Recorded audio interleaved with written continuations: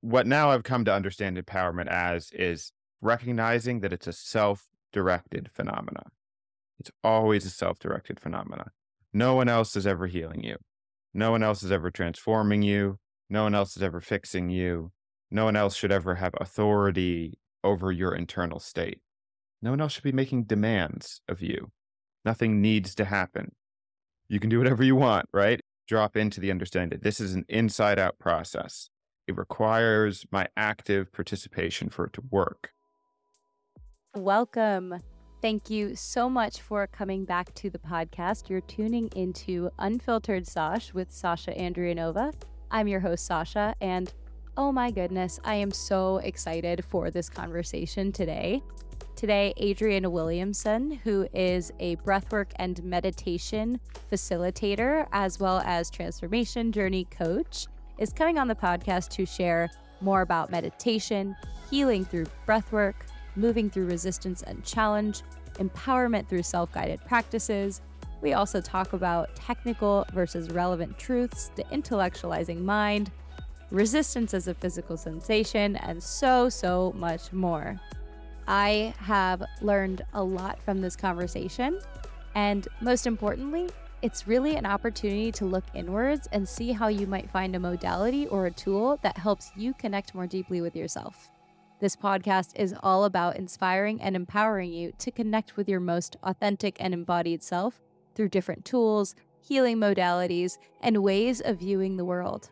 So how can you take what you hear today and maybe try it on, apply it, and see if it helps you deepen that understanding of your inner self? Without further ado, let's head into the conversation.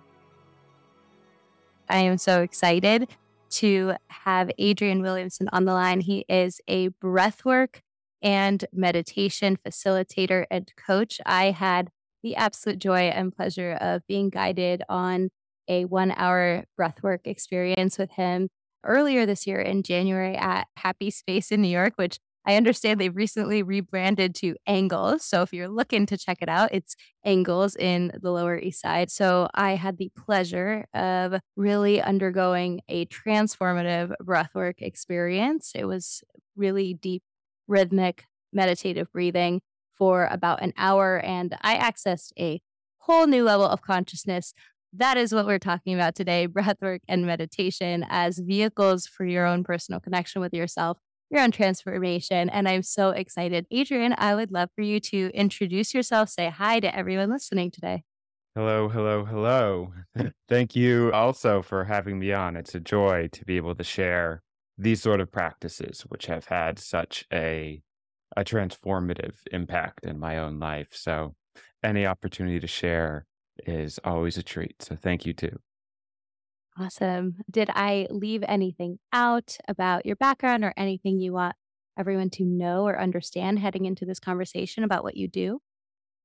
So in addition to breathwork, meditation, facilitating group experiences, working one-on-one with people, I began working with children with autism, neurodivergent individuals, some of whom are now adults that I continue to work with. And there was something about connecting to people in non-ordinary states of consciousness, expanded states of consciousness, which I'm so grateful for that time I had to practice, to just practice non-judgment, compassion, a sort of unconditional patience, and cultivating a sort of ease that I can then share with other people.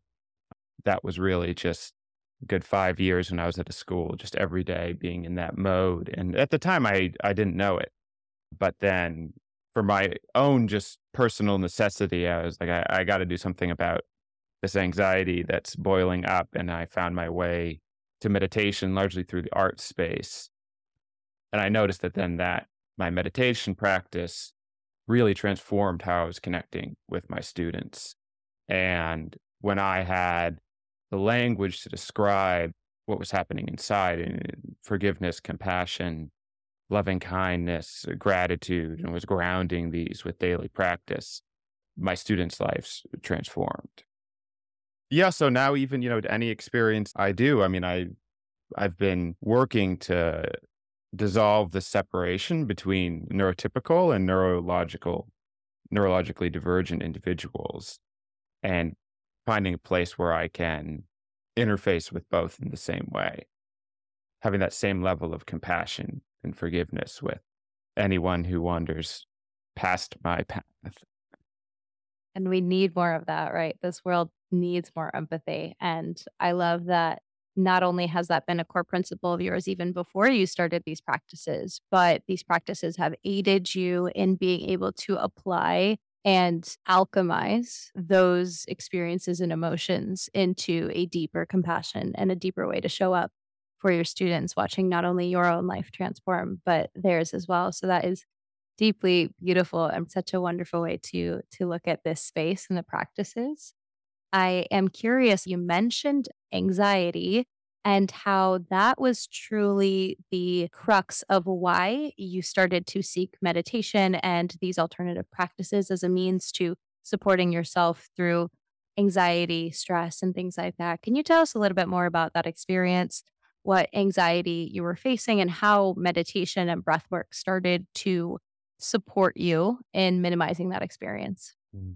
Yeah, I mean, at the time, I really didn't have the language to describe what was happening to me.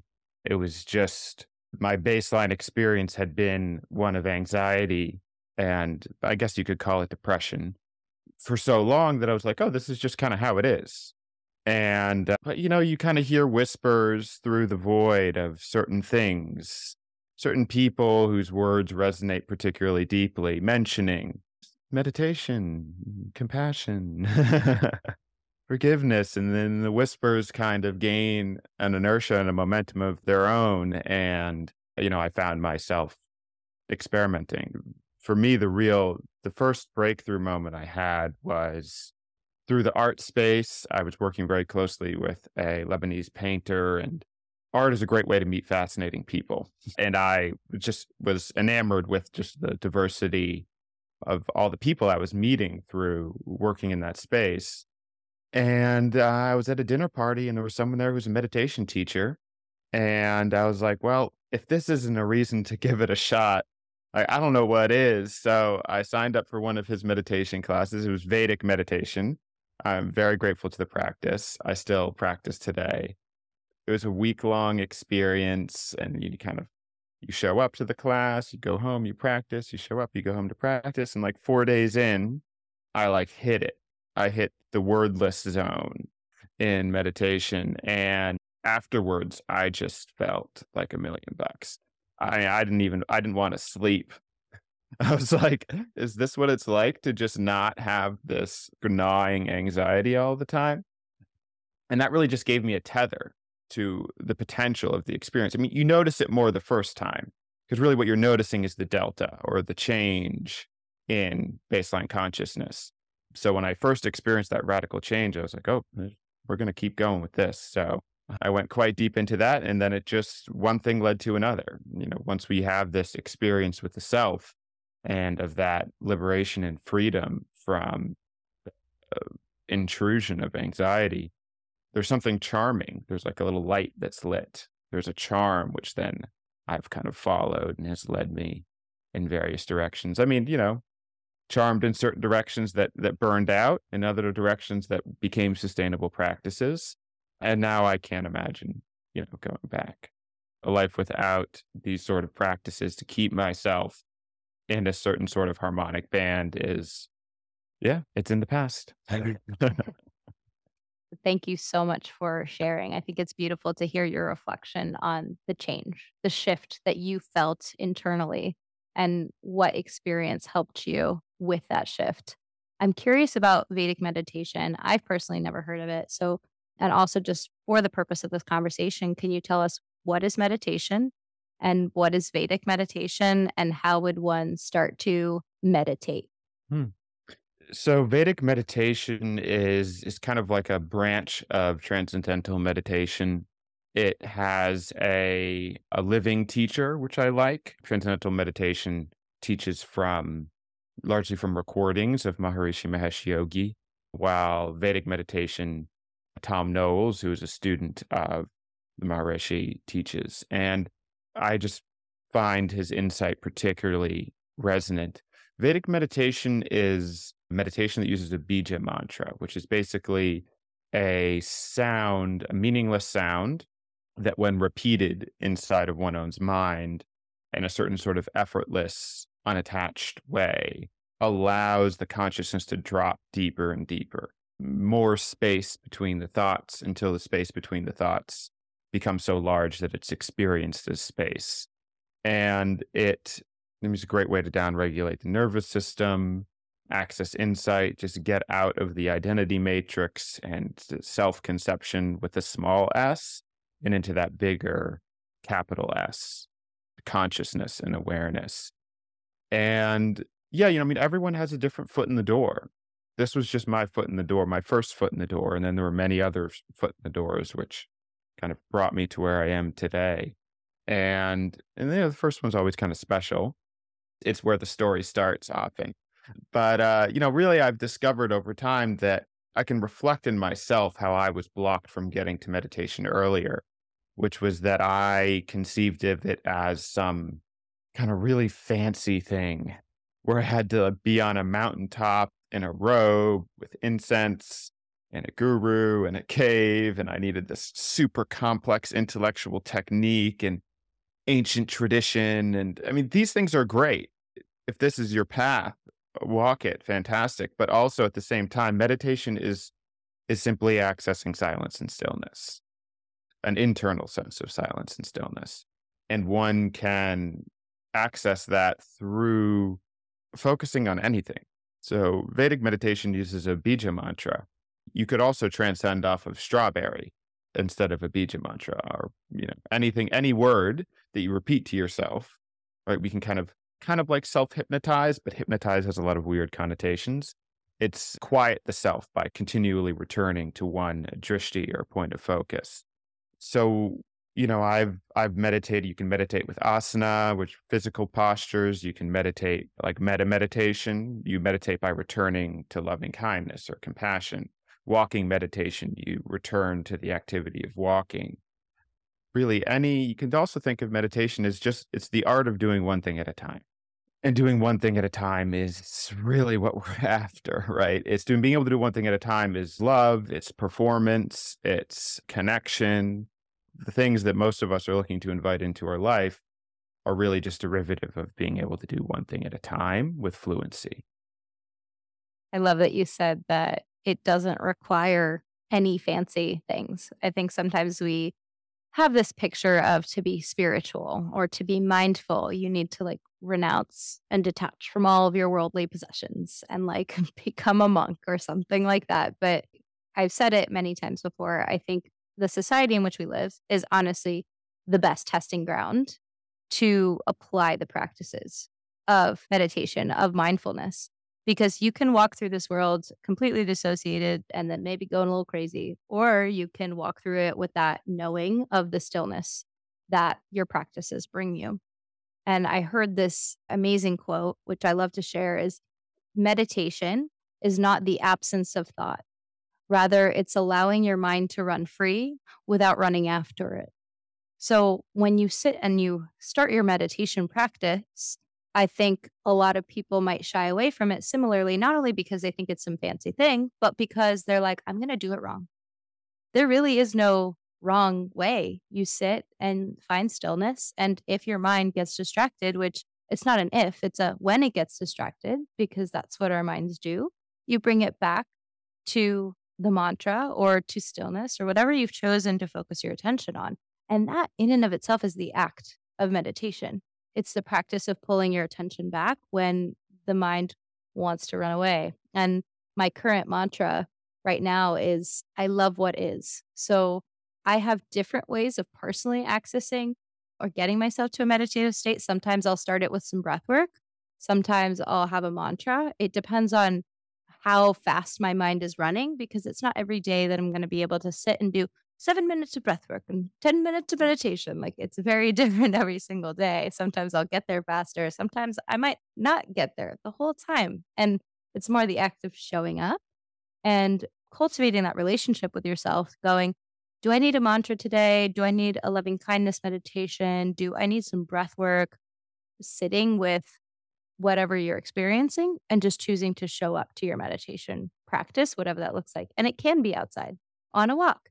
It can look like something different every day and finding the ability to be okay with that. That's personally why my mantra right now is I love what is, because to me that symbolizes that I don't have to create or make a routine or absolutely stick with any one way of being. I can love what is in the moment, however that may be showing up for me. While we are on this subject of kind of accessing the meditative state, how has breathwork been supportive to one accessing a deeper side of yourself, the meditative state? I'd just love to start delving into that world as well in a layer to the meditative Mm. conversation. Yeah, thank you. Yeah, I would also like to reflect a little bit based on what you said about I really think moving beyond right and wrong with personal practices is particularly if you're looking to get into this work or this self practice, letting go of right and wrong is a really important step. And breath work really helped me do that because it's incredibly elegantly simple, or it's a simple, straightforward. It's really straightforward. For me, with Vedic meditation and yoga and dance and a lot of these other practices, I was able to create this experience of presence within myself with a fair degree of reliability, but I wasn't able to share it. I wasn't able to, immediately transmit it to someone if I had 5 minutes of their time. And with breath work, it was like, oh, this is something I can share with anyone. It's straightforward. There's really no way to do it wrong. There never is with any meditative practice, but with breath work, it's particularly clear because you're breathing all the time. Everyone knows how to breathe. And all you do is you just attempt to breathe on the rhythm, right? And it's a great sort of playground with which to practice all of these mindful techniques, which can often seem kind of intellectual and far flung, and we don't really understand them. But with the breath, we can integrate them in a very direct way. Like also speaking to what you said about, this making a mistake or kind of falling off the mantra, that this is actually part of the practice. And a lot of people don't understand this. Like often they come to meditation, they sit down and they become uniquely aware of how anxious they are. And they're like, I'm never doing this again. When really this is the first step, right? Where, if you're starting breath work, you breathe a little bit and then you kind of wander off into anxiety land. And then we become aware that you're in anxiety land instead of on the breath. And the ego is like, well, now you should give up because you did it wrong. And instead, we want to tell ourselves, oh, this is the process. Becoming aware that you're off the mantra, whatever that mantra is, whether it's breath or asana or walking or making spaghetti, coming back to that one thing at a time. And it's this coming back, coming back, coming back, coming back, which is more meditation than any sort of being perfectly on. It's this returning home to the intention or the drishti, the point of focus. This is how we build the appropriate pathways, whether behavioral, neurological, psychospiritual, whatever layer or frame one wants to put on it. We're trying to deepen a certain groove that allows us to do what we intend to do without interference and intrusion from the mind, the ego. Mm. One thing that you said that touched me very deeply is that breathwork offered you an opportunity to share the feeling that you accessed within meditation. Can you tell us a little bit about your experience with sharing breathwork, becoming a breathwork facilitator? I know that my experience was very profound. I love how you gave an introduction to those new to breathwork. Also, breathwork, I found, especially in that space, is very much what you make of it.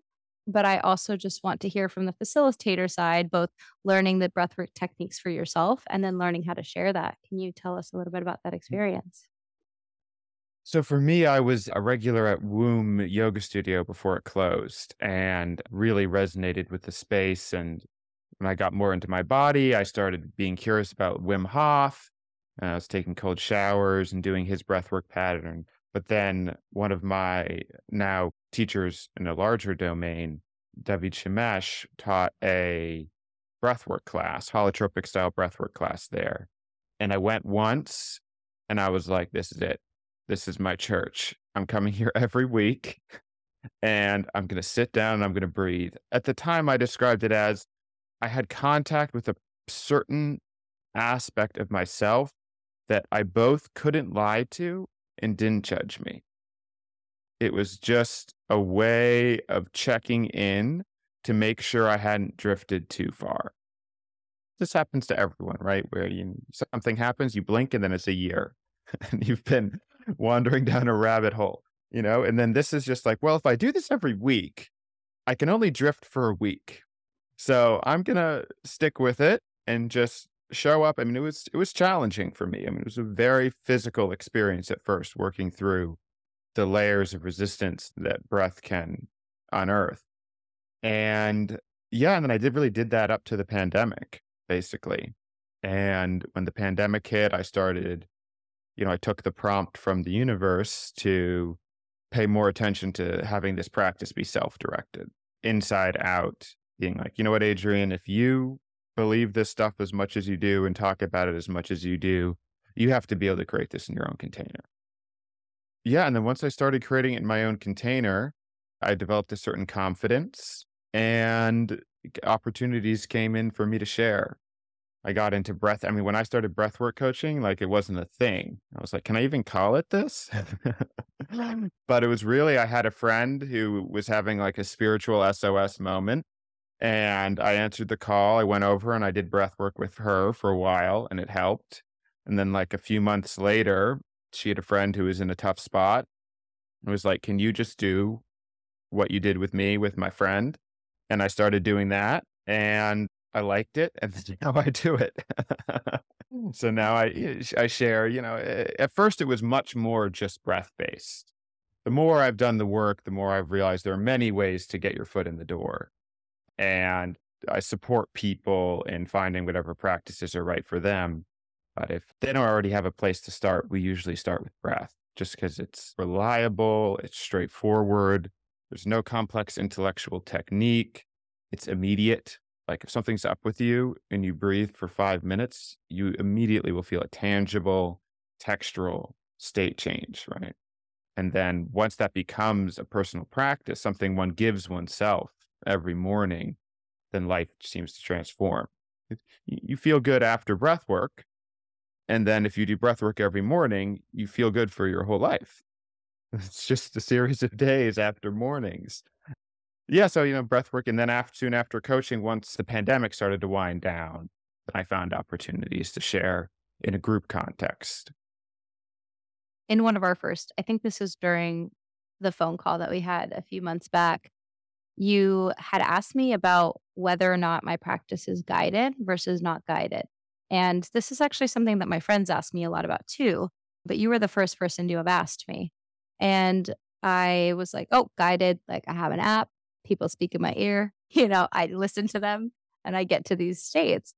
And you had encouraged me to start to practice unguided, to sit with myself and access these levels without someone's guidance, because you could say it a lot better than I can. But I believe you had mentioned that when you are directed, you are kind of limited to the arc by which they will direct you. If you want to dive in deeper, but they're pulling you out, you're more likely to be pulled out because you're listening to their guided meditation. And so that I love that was a journey that you went on as well through COVID. And it is kind of what helped you alchemize your practice, not only into a personal one, but into one in which you share. And it's something that I have taken to heart as well. So can you tell us a little bit about the difference between guided versus not guided practices? We have the phone apps, which one could say that you're literally kind of like you're relying on the thing that you're trying to escape to also help actualize you. But can you talk about the difference between guided, non-guided, in-person, virtual, all the spaces, how that's different? Yeah, well, I think the core element which is being touched on here is empowerment. What is empowerment? I mean, when I first heard the word, just like forgiveness, when I first heard it, I was like, ugh, what's that? That's a little too cheesy. But what now I've come to understand empowerment as is this is a recognizing that it's a self-directed phenomena. It's always a self-directed phenomena. No one else is ever healing you. No one else is ever transforming you. No one else is ever fixing you. No one else should ever have authority over your internal state. No one else should be making demands of you. Nothing needs to happen. You don't need to meditate. You don't need to do anything. You can do whatever you want, right? It's this recognizing that once we really drop into the understanding that this is an inside out process, it requires my active participation for it to work. I can't just passively listen to guided meditations and expect anything beyond surface level change. It requires an active participation. Now, once we understand that, then we can start to contextualize guidance in a different way. Guidance is simply support. It's supporting your internal process. What can happen is that if we're, for our personal practices, are always listening to someone else or being supported by someone else, we can unconsciously think that we need support. When we think that we need this external prompt, this external thing, it's disempowering. We give our power away to that, to the app, to the teacher, to the guru, to the community, right? We're disempowering ourselves instead of recognizing that we actually do have the ability to generate this on our own. I make this suggestion that I made to you as kind of an experiment. So see what happens. See what happens if you trust that through being guided and supported, you have developed enough fluency to give it a try on your own. At the end of the day, a self-directed practice is definitionally going to be a better fit. Whenever anyone else teaches anything, they're teaching what worked for them, and everyone's unique. So it's definitionally impossible for an external practice to be as impactful as a self-directed one. Thank you for touching on that. I love that breathwork help you move through your own personal layers of resistance. And yes, that was in a guided space, but however, it started to create what you mentioned was honesty with yourself, both honesty and non judgment. And I think that's so beautiful. And not everyone realizes that they have layers of resistance, or maybe they know they have them, but they don't know what they are. Can you speak to a little bit of that discovery process for you? What it was like to identify your layers of resistance, what it was like to start to move through them, and how these modalities supported you in that? Hmm. Yeah, resistance and challenge are the two words I use to describe that thing I don't want, whatever that is, the bad stuff. I try not to use the word bad, but in this conversation, we'll use it. When I can contextualize what's happening as a challenge, then I know that it's just a step on the path to a new place. And resistance is when one resists the challenge, when one resists the call, right? If you think of hero's journey stories, there's always the moment where the hero is like, yeah, this is too hard. And then some old, wise woman or wise man comes and gets him back on the path or something. This is the kind of meta narrative. Resistance is really all that there is on some level. All there is to do is release resistance. I used to think that transformation was an additive phenomena. I go to school, I learn, I get degrees, I get credentialing, I get practice, I get experience, and then I am an authority figure on a thing. I have transformed. In reality, we emerge authentically once resistance is stripped away. It's effortless. It's an overflowing. It's coming from a place of trust where I trust that if my thinking mind and my conditioning and my resistance is released, what will happen will be me. And if I happen, this is a good thing. There's nothing else to do besides being myself. I am enough fundamentally. And this is, something I had said to me. I didn't really believe it, but over time, you get enough practice, and reality will reflect this back to you. The more we can let go of a need to plan, hyper plan, billions of to-do lists. I used to, when I would go to a party, I used to script every conversation I would have. Yeah. I would script everything. I was super prepared. And in my mind, I was like, I'm doing it right. I'm doing a good job. I always have intelligent things to say. I always have, da, da, da. But what was happening is I was basically just perpetuating my resistance onto other people as a way to inflate my ego. I mean, luckily I can laugh about it now. The psycho-spiritual place of being there is, I mean, at best, energetically taxing, at worst, anxiety ridden. So, breath work has a way of making one physically aware of how disharmonic this engaging with resistance is. It simply doesn't work. If you're doing a breathwork journey, which is like the one that I facilitate now and the ones that I sat in, if you're staying on beat with the breath and you're trying to blame yourself and to-do list your problems, your body will be incredibly uncomfortable. And then as soon as you let some of that go, one notices one's body feels way better. What's going on here? What's going on here? I noticed that, if I was in my breath and I was thinking about, I needed to do my breath work right. I got to be breathing and my breathing has to sound good. Like a nice sonorous breath. And then I'd feel all this stuff, this discomfort, sometimes even pain in the body. And then I would notice myself engaging with this sort of additive resistance-based thinking.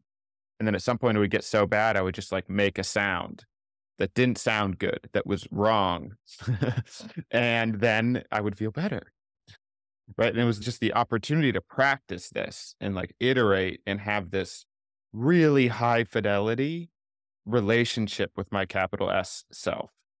Get these reps in, get the practice in, and go through this cycle enough where I started to understand emotionally how ridiculous it is to engage with resistance and pretend that that's the way that reality works.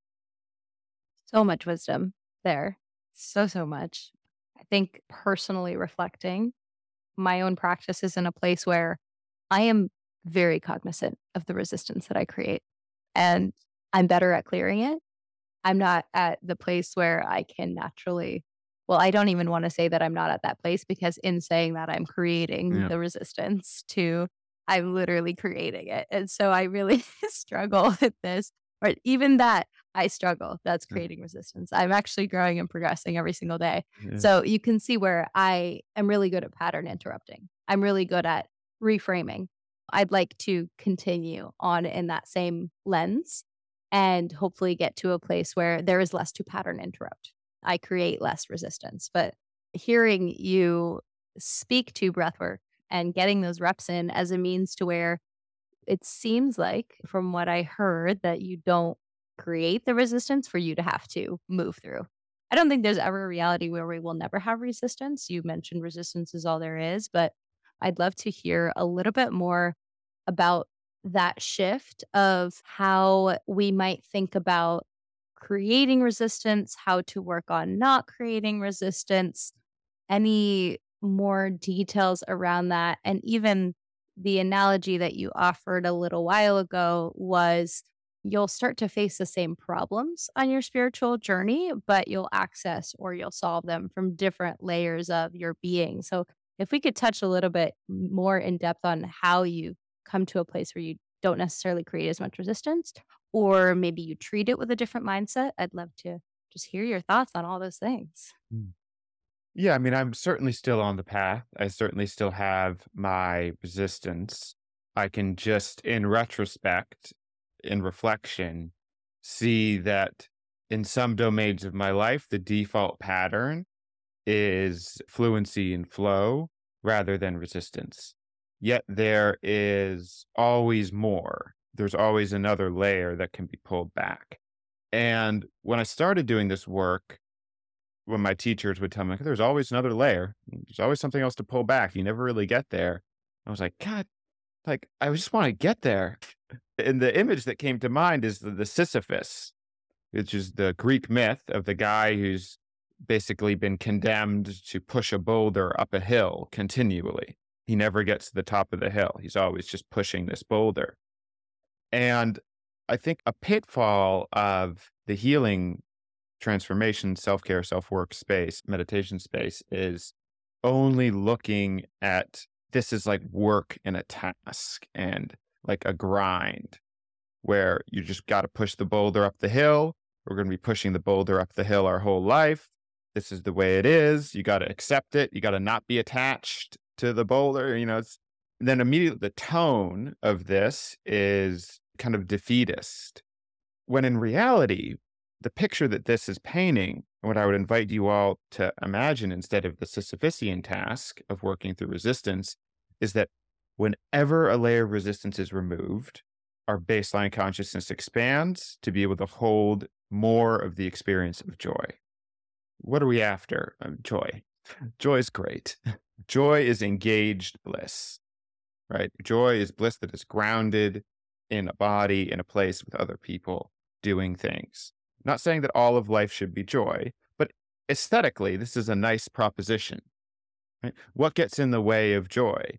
What gets in the way of joy is resistance, overthinking, self-doubt, blame, shame, fear, guilt. And that when we find ways of not engaging with blame, shame, fear, guilt, resistance, joy is simply what happens. It's our natural state, is joyfulness. So that whenever I encounter resistance, I know that when I metabolize, integrate, process, release, let go, this layer of resistance, my life will be more joyful. And my life can always become more joyful. What a gift. It is a gift. This reminds me back to the start of our conversation where you had mentioned that engaging in these practices like meditation, like breath work, enabled you to show up in a different capacity for your students. Can you share beyond just the obvious of facilitating a breathwork experience and helping people access that state of consciousness within themselves? How have those practices helped you engage with the world around you in a different way? And how did they help you engage with your students in a different way? Hmm. Well, I'll start with my students because that was kind of the beginning of the path chronologically. And I think does point to the phenomena quite well. If any of your listeners aren't familiar with children with autism or neurologically divergent individuals, every person is unique. So, in speaking about this, I will be making some generalizations, but in generally enhanced sensitivity. That many of the students I was working with were nonverbal. And from my experience in meditation, I know that when I am in a nonverbal state, I'm incredibly plugged into my sensations and my surroundings and into the reality of co-creation. That when language is not interfering with this, I'm very present with the space. And that was how, a lot of my students were.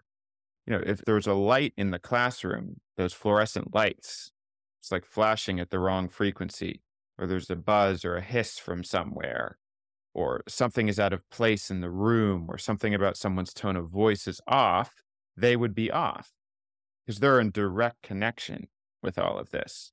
And at the time, the modality I was being paid to and trained to work with these children with was applied behavior analysis, which does work. It's kind of a blunt instrument, but it can be a real gift to these students if applied correctly. But the understanding of it is based in, we want to be able to teach the children to act in a certain way and learn in a certain way, independent of everything in their environment. And, another way of saying that is whoever their teacher is, we want them to be able to perform at the same level. And I discovered this just ignores a certain reality, which is that if I meditated in the morning, all of my students would be calmer and more able to learn. If I was on my practices, physical practice, compassion, forgiveness, meditation, community connection, family engagement, that whole spectrum of things, and my nervous system was calmer, they would pick up on that and they would be able to learn and just exist in a more relevant way. It's hard to point to exactly where I'm going with this, but I hope that just the example of that can gesture towards this being a fundamental phenomenon which is always at play. We may just not be aware. Where with children with autism, I was able to discover that my state affected the state of everyone around me. but it's always at play. Everyone's this way. The only question is, can you notice and are they aware of it and are you aware of it? After that, how did this experience of presence I was able to cultivate in my own personal practice and through guided experience, how did that show up in my life? I mean, life got better. Life harmonized. Manifestation is sometimes talked about in this space as something that is like, we get it confused with the idea of prayer. Where it's like, if I ask an authority figure, an invisible authority figure for a thing, it will be provided to me. This is not how I've experienced it. How I've experienced it is that when I can experience more joy, bliss, forgiveness, compassion, gratitude, kindness, when I experience more of that, that's also, if I give that off, that's what I receive. So what I say is to some of my students and clients is, if you don't practice gratitude, gratitude won't practice on you. That's another thing that I started doing after we met is every morning I write down a gratitude list with my either breakfast or coffee every morning. So that's another thing I took away. But so many things are coming up. You are the co-creator of your own reality. As soon as you use manifestation to ask a higher power for something, or you use an app to guide you through something without knowing that you have that power within yourself, you take away your own power to Mm. do something about it if your life is not good, because you're turning externally to you, turning internally and knowing that you are the creator of your own reality, knowing that you can guide yourself to and through the layers of resistance. You take that power back and you embody your own ability to live the reality that you want. It does take work. I don't think it's easy, but I think that you do have that at your disposal. In the minute that you turn or say that another tool or thing or person or being is responsible for creating that in your life, you give up your own agency in saying something in the matter or doing something about it.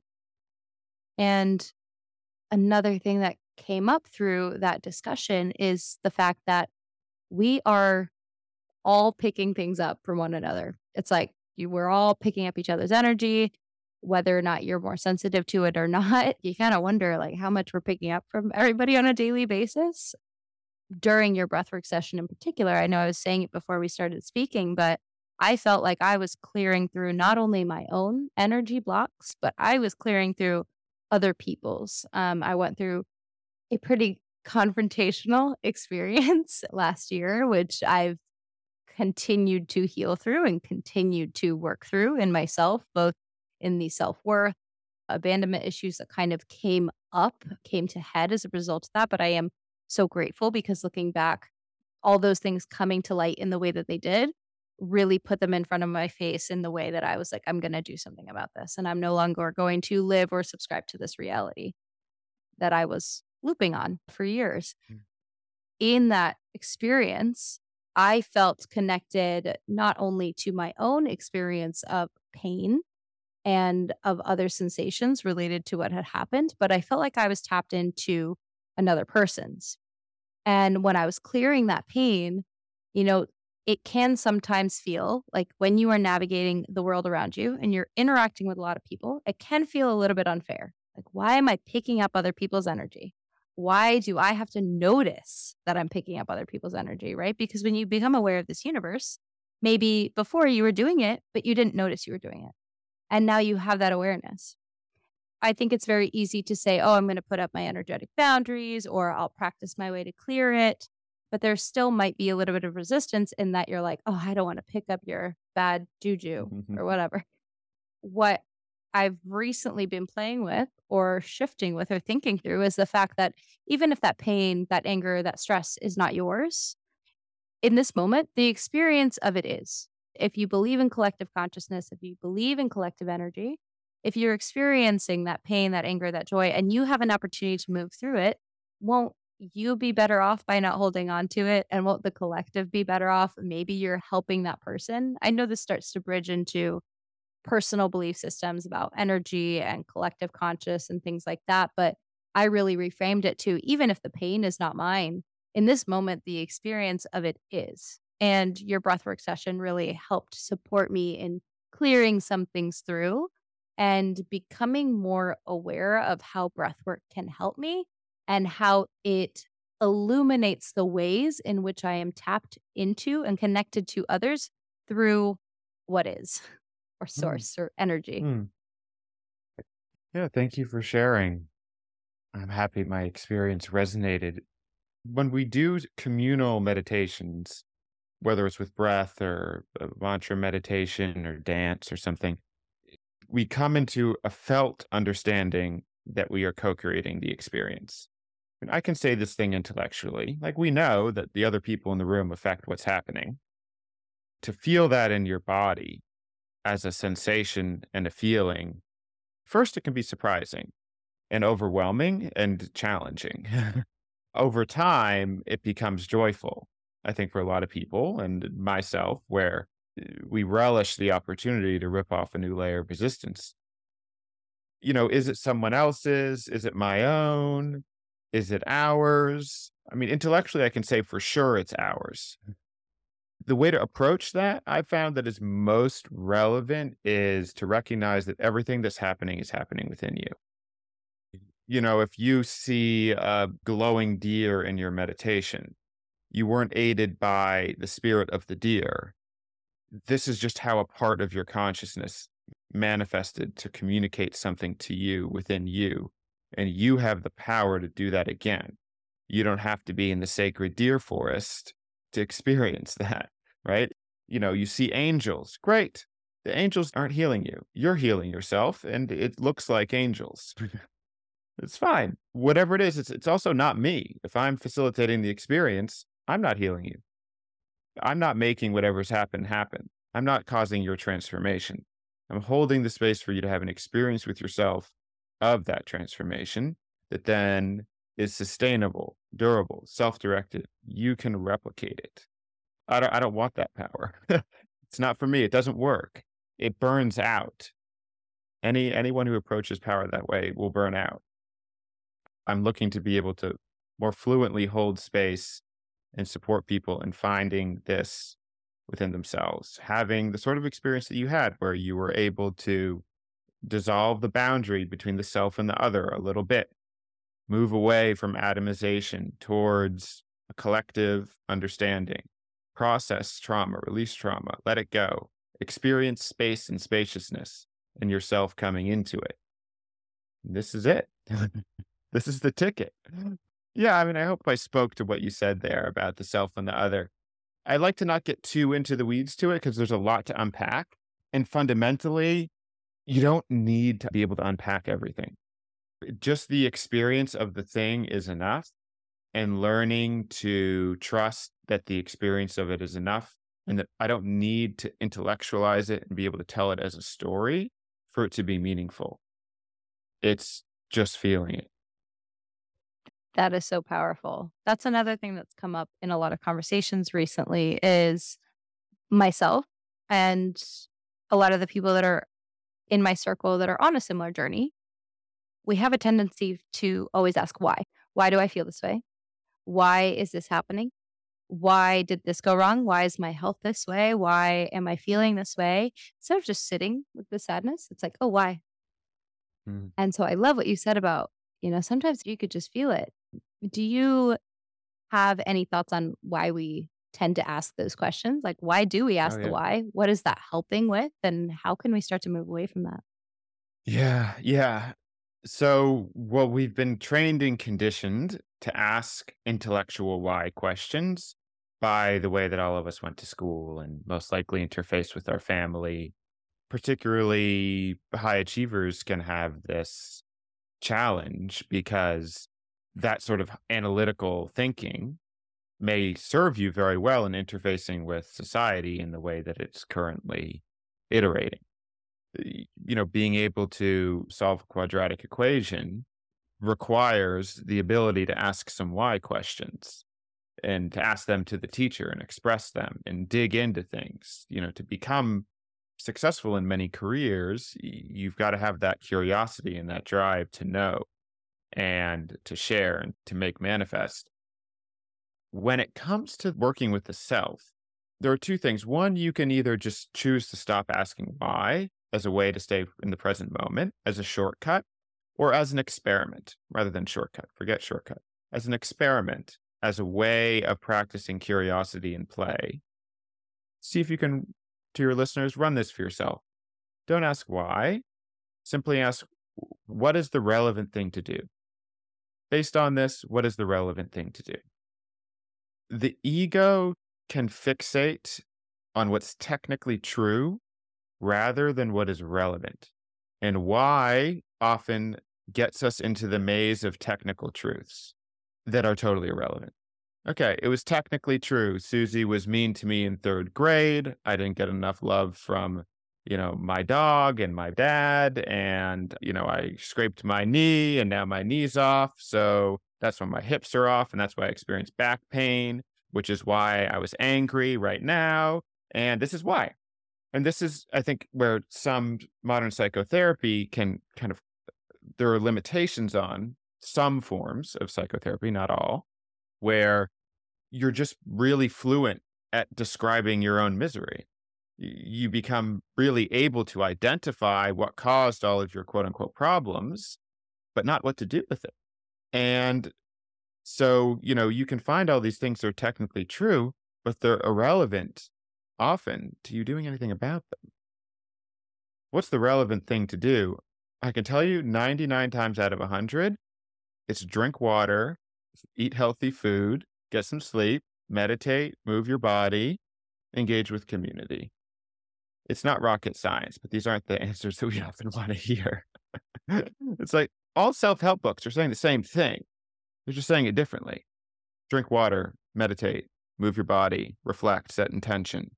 It's not rocket science. Now, how it's said is really important. If someone can say something in a way that resonates with you, that causes you to bring some one of these phenomena into your personal practice, that's an incredibly valuable self-help book. I'm not diminishing it. I'm just pointing to there's a commonality.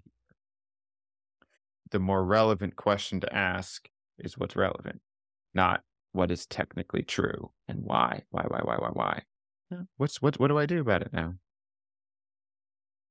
What you said about we can fully explain and divulge and write pages and pages of notes about what caused our misery, but we don't know how to fix it or not fix. We don't know how to move through it and access a more joyful reality. What you just spoke to really helps me hone in on I don't need to explain everything.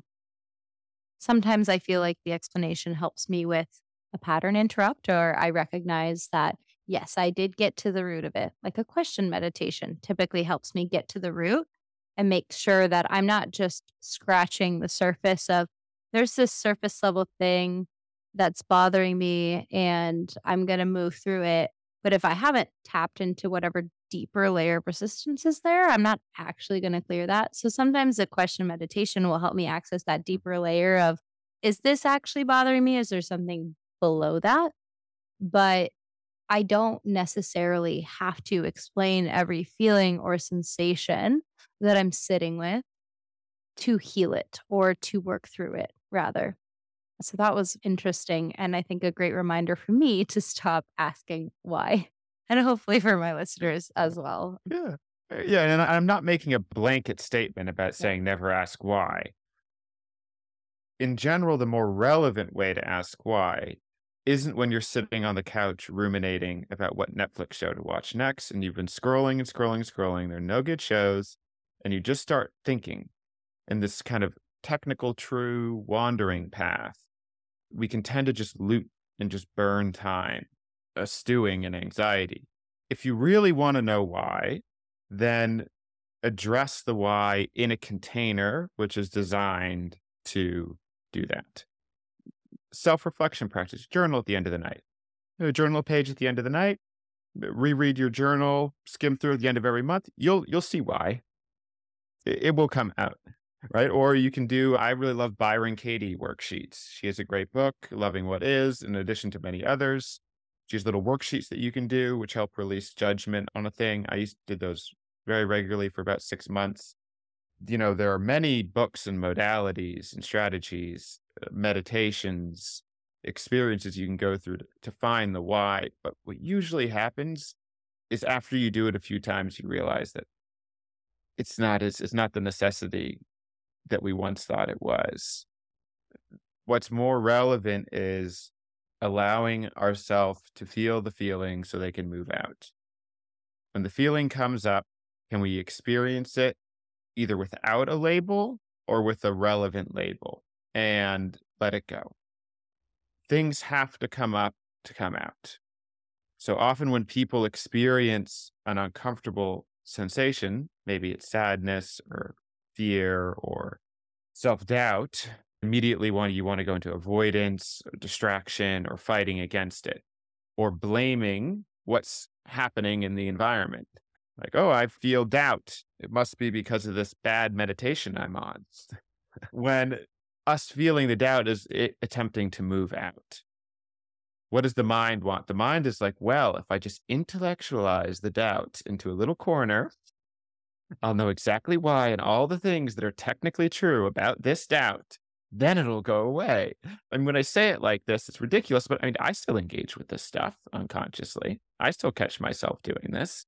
And it's, again, moving more into, okay, if I'm feeling this thing, which is uncomfortable, it's coming up so that it can come out. The way I can allow that to happen is to not label it as bad, first thing. Experience it, let it flow through. If I must label it, try to find a label which points towards transformation. This is where the word challenge and resistance come in. I'm experiencing something challenging. It allows me to validate and describe my experience without projecting more like guilt or doubt or blame or fear onto what I'm experiencing. Like experiencing sadness, melancholy, grief. These are all healthy human emotions that are a part of life. Guilt, shame, they're not relevant. They're just not relevant patterns. Mhm. And how would you say that you move through or feel these things? We often hear feel it to heal it or move through it, let it pass. How physically do you sit with it in meditation? Do you sit with something in breath work or in a worksheet? Knowing that there is no right answer, what have you found personally impactful in actually sitting with, giving space to those emotions and the things that are coming up and move them through? Mm. I mean, I like breath work because it's elegantly straightforward. Breath work allows us to interface with resistance as a physical sensation rather than slippery thoughts. All you have to do is breathe, and it happens, and stay on the breath. So breathe, breathe, breathe, breathe, breathe, off into mind wandery land that's irrelevant. Okay, back to the breath, back to the breath, back to the breath. And wander, wander, wander, back to the breath, back to breath. Attempting to intellectualize my feeling, back to the breath, back to the breath. What happens is then we end up experiencing the feeling as a sensation. It's undeniable, it's textural, it's present, it's tangible. It's like clay. We now have the ability to handle it. Where sometimes, I'm not saying it can't be done in the mind, but often when it's attempted to be done in the mind, it's like you're trying to make a sculpture out of fog. It's too slippery and translucent. When we can ground it in the body and have a direct, straightforward, non-intellectual approach, we just feel our feelings as sensation, as a tingliness in the shoulder, tightness in the neck, vibrating of the thighs, whatever it is, whatever the sensation is that's arising, we are simply aware of the sensation. And then at some point, the sensation goes away. It moves out. Our body knows how to get rid of stuff when we're not interrupting it with the mind. An example I give. One would think that, gazelles would just be the most anxiety-ridden species on Earth. I mean, imagine every day a pack of lions trying to kill you. Every day. And you just, and what do gazelles do? They're just super chill. They're just eating grass, jumping around. They don't give a fuck, right? Lion comes, attacks, kills one of them. They're just going, lion's hungry now, so I'll just keep eating grass, right? Gazelles don't have PTSD. What do? Sometimes you'll see a gazelle sort of like tremor or jump, like after it avoids being attacked by the lion. The gazelle is listening to its body, feeling its sensations and allowing the body's intelligence to move out this stress, this plaque that builds up, right? What happens with us is that maybe as a child we knew how to do this, but at some point we were told this is not the appropriate place to stomp or to shout or to wiggle or to scream or whatever it is that we were doing. Over time, we're in all of these contexts where it's quote unquote not appropriate for us to self regulate. And then at some point, we forget that we ever had that capacity. And now, when we do breath, it's a way of communicating to the body very directly. Now is the time to do the gazelle tremor. Do what you need to do, body. Like I've cleared the mind out of the room. Here are the necessary hormones, neurotransmitters, just oxygen in order to do what you need to do. Go for it. I trust you. I know that it may be challenging. I know there may be some surprising sensations. I know that feeling my feelings may be uncomfortable, but also I know that on the other side of that will be an evolution, a development. It's just like if you go to a gym and you're doing bicep curls, your bicep burns, but you're not like, this is a problem. My bicep is burning. Uh-oh, this is a bad exercise for me to do. No, you're just like, this is just part of what happens in order for my biceps to get stronger as I do curls. Breath work, it's like bicep curls for presence and processing resistance. You do it, you feel sensation, you know that on the other side, you will be more fluent, more present. That analogy was perfect. Yeah, we're not stopping working out. You almost relish in it because you're like, yes, I'm Yeah. going to be jacked. So it's like relish in your breath work, relish in the experience. I can't even describe it truly. It is a whole other level. I'd highly recommend anyone in New York City to find Adrian and go on that journey, even if just for a session, if that's something that is calling. And I think that also really helped contextualize actually how it might move through your body and how our mind interferes. So the entire visual or depiction that you created there was really helpful even for me to understand too what's going on in that space. And another question I have is with personal transformation journeys and people that are starting to do the work or maybe are interested in the work, do you have any commentary on starting that journey, whether you are just getting started or maybe you've been on it for a while and you're feeling a little stagnant? Do you have any commentary on the general personal journey and transformation? First thing is wherever you are is the right place to start. Whatever your capacity is to bring in habits that can grow to transform your life, even if that capacity is 30 seconds, that's enough. We build personal transformation through what we do. In other words, habits, routines, rituals. What are we doing with regularity? If there is something in your life that you want to change, the empowered way to look at it is what habit or routine do I bring in to cause the consciousness state shift that I am looking for? Right now, you can do this with drugs, addictions, food, external things. The issue with these is that at some point they stop working, or you have to increase the dosage to a level where it's really going to be interfering with your life, right? What is the sustainable approach is habits, routines. It's empowered, it's self directed. The sky is the limit. Anything that we consume is just mimicking a neurotransmitter that our body has the ability to produce on its. By tapping into practices, we can train our body to produce feelings that we want, the sensations that we want, the states of consciousness that we find aesthetically pleasing. And this big thing that I'm talking about with all of these fancy words really just gets down to wake up in the morning, do something that fills your cup. If you're not doing anything, that's wonderful. I started waking up and looking at my phone immediately and eating a bagel and I don't know, I don't even know, just rolling through entire days without a moment of presence. Just one thing into the next, one thing into the next. What I recommend for people to start with is wake up, take 5 deep breaths. Just as soon as your alarm goes off and you're not going to hit snooze, just sit up and just go. Just big breaths. You can be loud. Loud is even better. Just 5 really full breaths.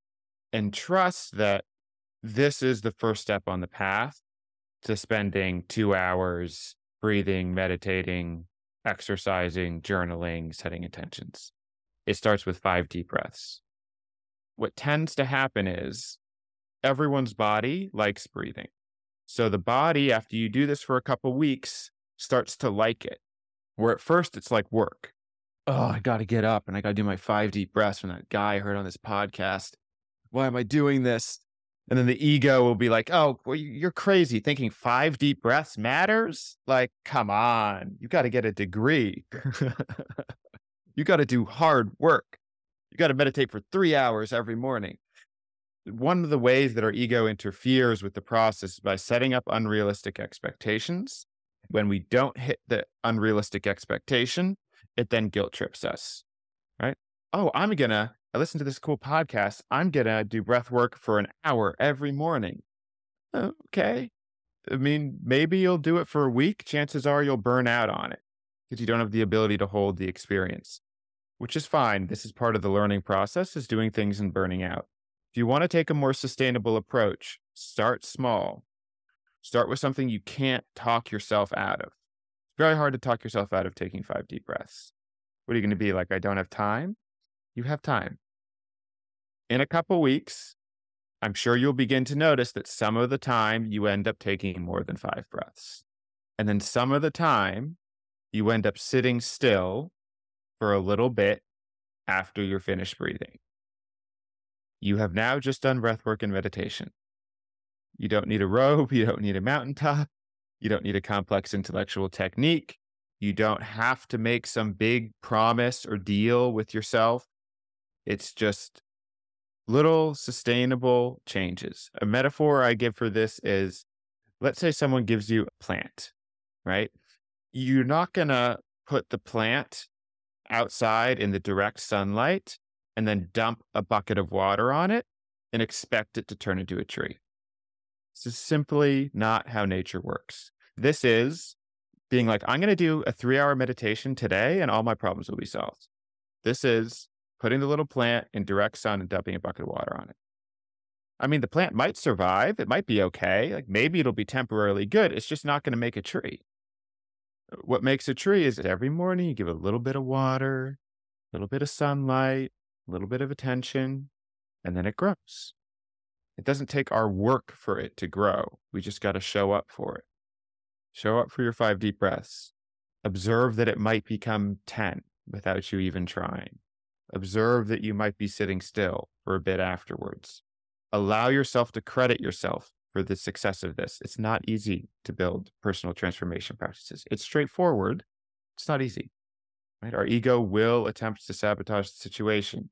It will either diminish its importance, being like, oh, this doesn't matter, this thing you're doing, or it will try to credit the positive shifts in your life to something outside of you, like to me. Like, I'm not special. This is your own breath giving you this experience. I'm just passing on things that had helped me and that other people had passed on to me. Every light passed on expects continued momentum. It's not the passer, it's the light. There are no teachers, there are only teachings. That's so beautiful. And in regards to these personal transformation practices, I love what you said about finding a sustainable place to start and building little bit by little bit the habits that are votes for the person that you want to be or the mindset that you want to shift without putting any pressure. What would you say on the other end to people that have maybe been on this path for a while? Sometimes these practices come from a place of necessity of, okay, I need to meditate today. I need to do my journaling. I need to do this. It almost starts to shift towards that productivity and It's crazy, right? Because it's good things that you developed out of a place of wanting to love yourself, but then you start doing them. The nature of doing them starts to shift. It's almost layered in by the ego. So, how can we start to, if we notice that, layer it back? Like, for example, oh, I'm waking up so early to meditate that I'm actually losing sleep and that it doesn't feel good. So, how do we start to layer that back and return the practices back to what they originally started out meaning and being to us? Mm. Yeah, so for people who have already, well, for anyone, but particularly relevant for people who've already staked out some time during their day to engage with self transformation, personal practices, and are feeling it to be a bit stale, a bit rigid, a bit too much like Sisyphus pushing the boulder up the hill, too much work, not enough joy. One thing to bring in is curiosity and play. These things are never going to do you wrong. So if your meditation's stale, do a different meditation. Breathwork stale, do a different breathwork. There is no perfect external system for you. You may think you have found it. Maybe at one point there was a breathwork pattern in meditation where your entire life became wonderful. You met the love of your life. You got the job. You got the house. Everything's great. And then lo and behold, now it just feels stale and like you're pushing the boulder up the hill. Okay, do something else. But clearly, you have transformed. A relevant practice for you will be something that's different. This is just definitional. We have to embrace that we are transforming beings and that the relevant way to interface with this transformation is a place of play and curiosity. It keeps the freshness, it keeps the aliveness, it keeps the charm, it keeps the magnetism, and it keeps us using a tone inside of our head, which is kind and loving and supportive. Right? If we're yelling at ourselves to meditate, if we're blaming ourselves for not meditating, this is not conducive to building a sustainable meditation practice. It's conducive to you burning out on it, which again isn't a bad thing. I burned out like 4 times. Hard burnouts, right? But sometimes you got to make mistakes and you got to realize what doesn't work to realize what does work. Mistakes are part of the process. We have opposable thumbs and tools and farming and rocket ships because there was a DNA transcription mistake in a monkey. It was a mistake. This is how nature works. Nature works through errors that sometimes work, right? Mistakes are when we can recognize that it's healthy. It's just part of being alive on Earth. Falling off, falling on, getting rigid, having the rigidity break. The question is, can we be focusing on transformation throughout the whole process? Can we be playful? Can we be curious? Can we label things in a way which is relevant? Which then pulls into labeling and language. If you don't want to be doing work, if you want what you're doing to be effortless and playful, one of the best ways to facilitate that happening is describing what's going on with transformational vocabulary. When we think, the words that we use to describe what's happening to ourselves is communicating to our, you could call it automatic being or our base program, like what to do, how to do it. So if you say, this is hard, this is work, you got to do this for your productivity, then this is how we respond. If you talk about it as something playful and joyous, if it's difficult, it's challenging, and this is contextualized within a story. We want to be using words that reference natural systems, overflowing, easeful, growing, transforming, evolving, developing, meeting, connecting, co-creating. When you think of visuals to what you're doing, can you make it like a stream with a tributary instead of a building? Right? Buildings have hard corners, they're rigid, and they break. Right? In India, there are some families who've been tending living bridges, which are made of trees tended through generations that cross rivers and can survive monsoons.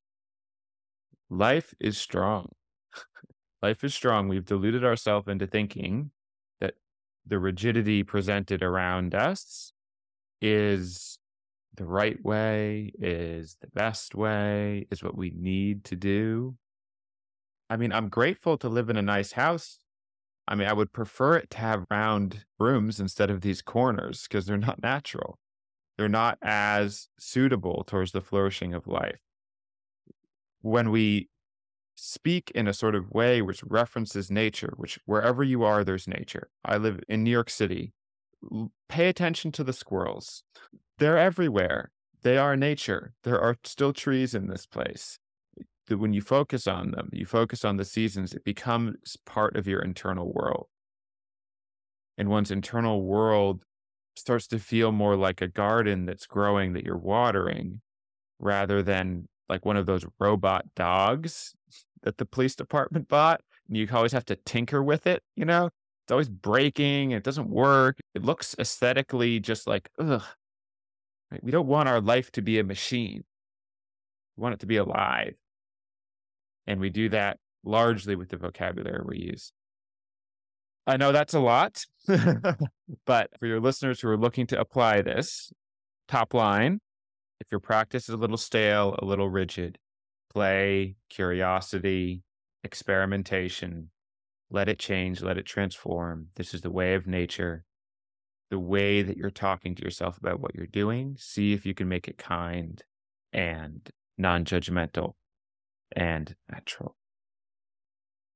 I love that you brought that in. That was going to be my next question because throughout this conversation, you use language in such an incredibly intentional way.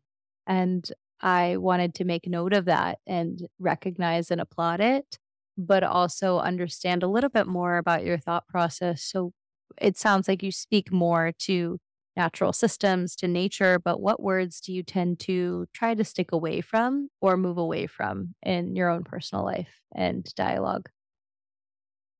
The practice of how I use language has been largely informed. I have a regular practice with the I Ching, which is a wonderful book that has, or at one point was an oral tradition that became a book, which has been translated many, many times. I work with a wonderful translation called I Ching, Oracle of the Cosmic Way. It's translated by two women who have done an exceptional job at stripping out what they call feudal language from the book.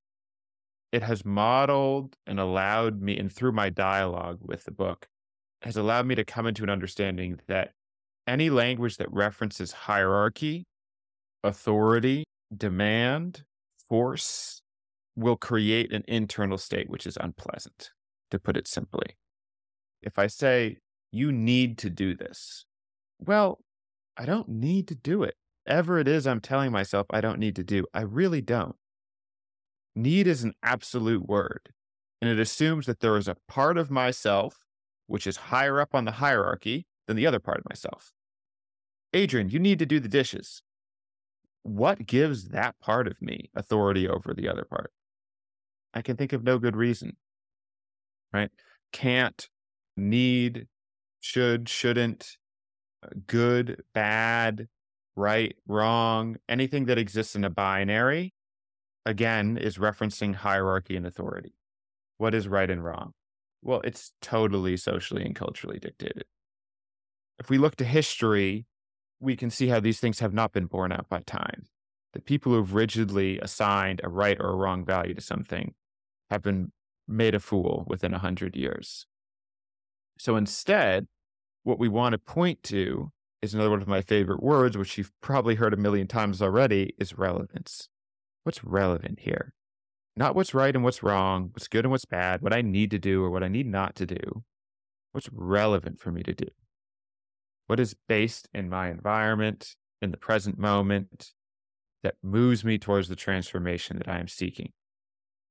Language that references this sort of relevance, again, tends to reference natural systems. It also tends to reference like community, forgiveness, compassion, loving kindness, gratitude, discernment, equanimity, judiciousness, overflowing, blooming, uniqueness, development, evolution, divergence, convergence, These sort of words, they point to something rather than making a judgment on it. When we point to something with the language we're using, we're communicating to our automatic consciousness what to do. And when we can communicate to our automatic consciousness what to do, it will carry us through life just effortlessly. It wants to help. Our body wants to do what's right. We just have to teach it what to do. And when we say, you need to do this, you got to do that, you can't do this, you must do that, it's operating in a way like there's a tiger in the room all of the time. Because this is really the only time absolute language is appropriate. Absolute language is appropriate for physical safety. If I'm with a child, he's running out into the street, and there's a car coming, I'm going to demand the child stop. I'm not going to invite it to stop. Stop. You need to stop, right? Like, okay, safety.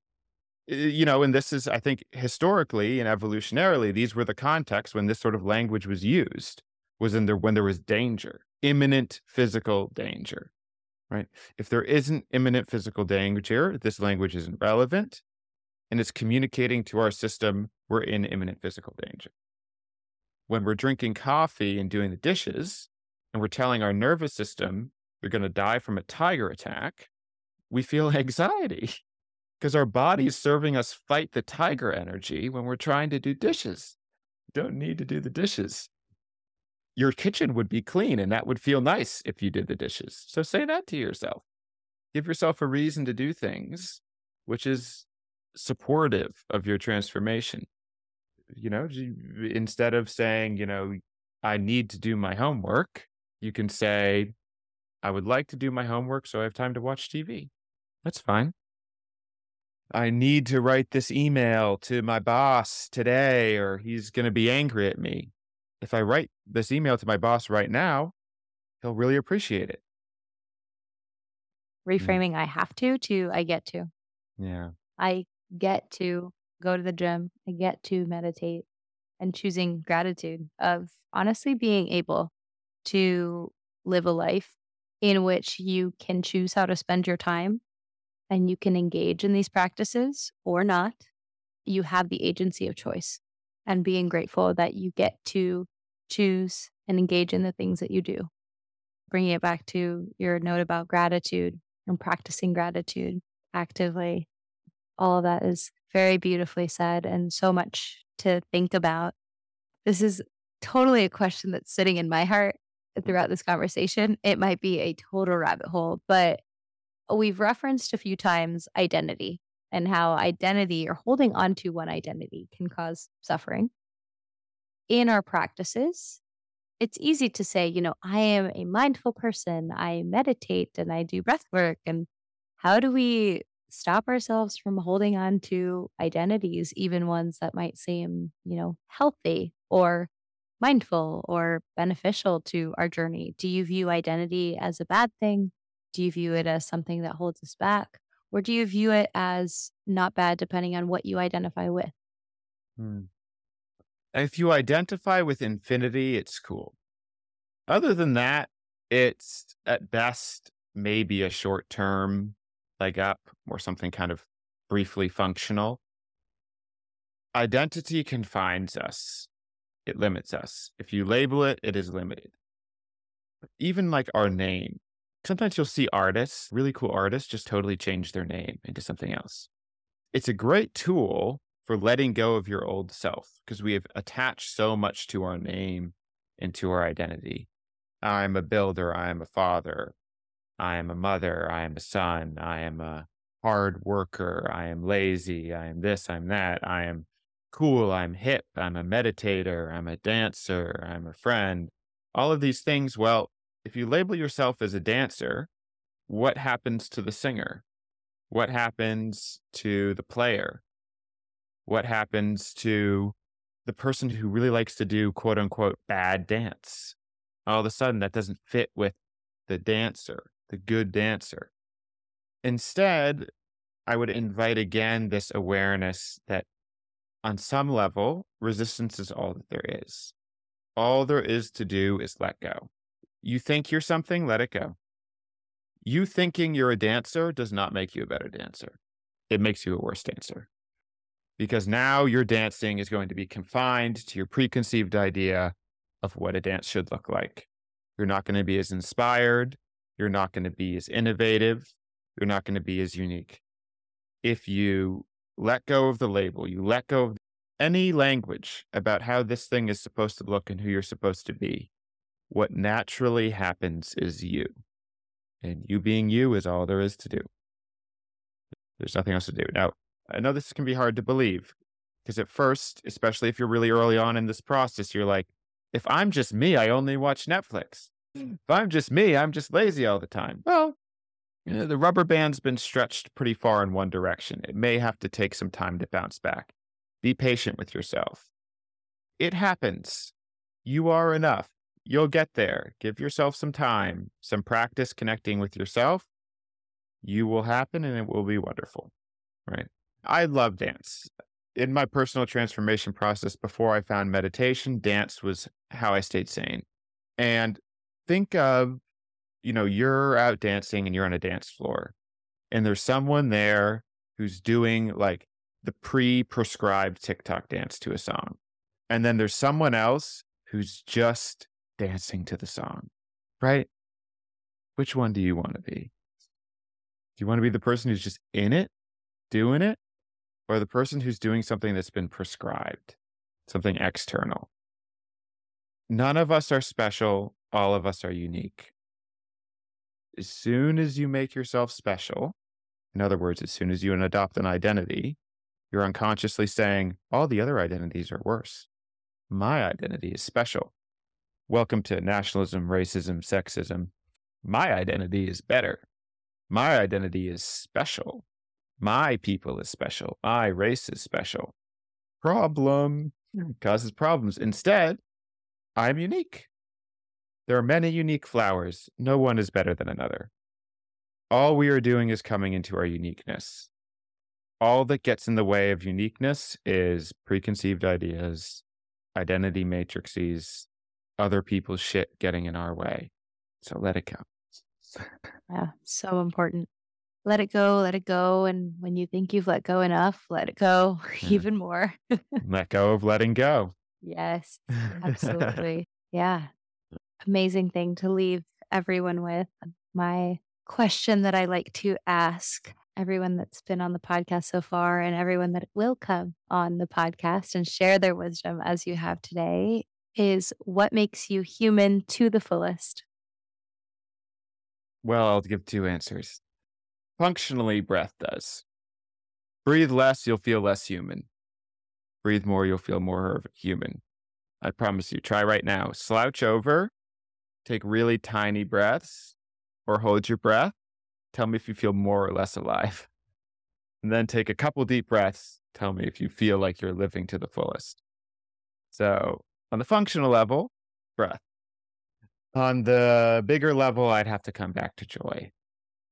Joy is up there in terms of words. I don't want to put any word on a pedestal because that will create attachment and then preconceived ideas, and then will diminish the thing in and of itself. But if we're using words to describe the most bestest state of being, I like joy. That's wonderful.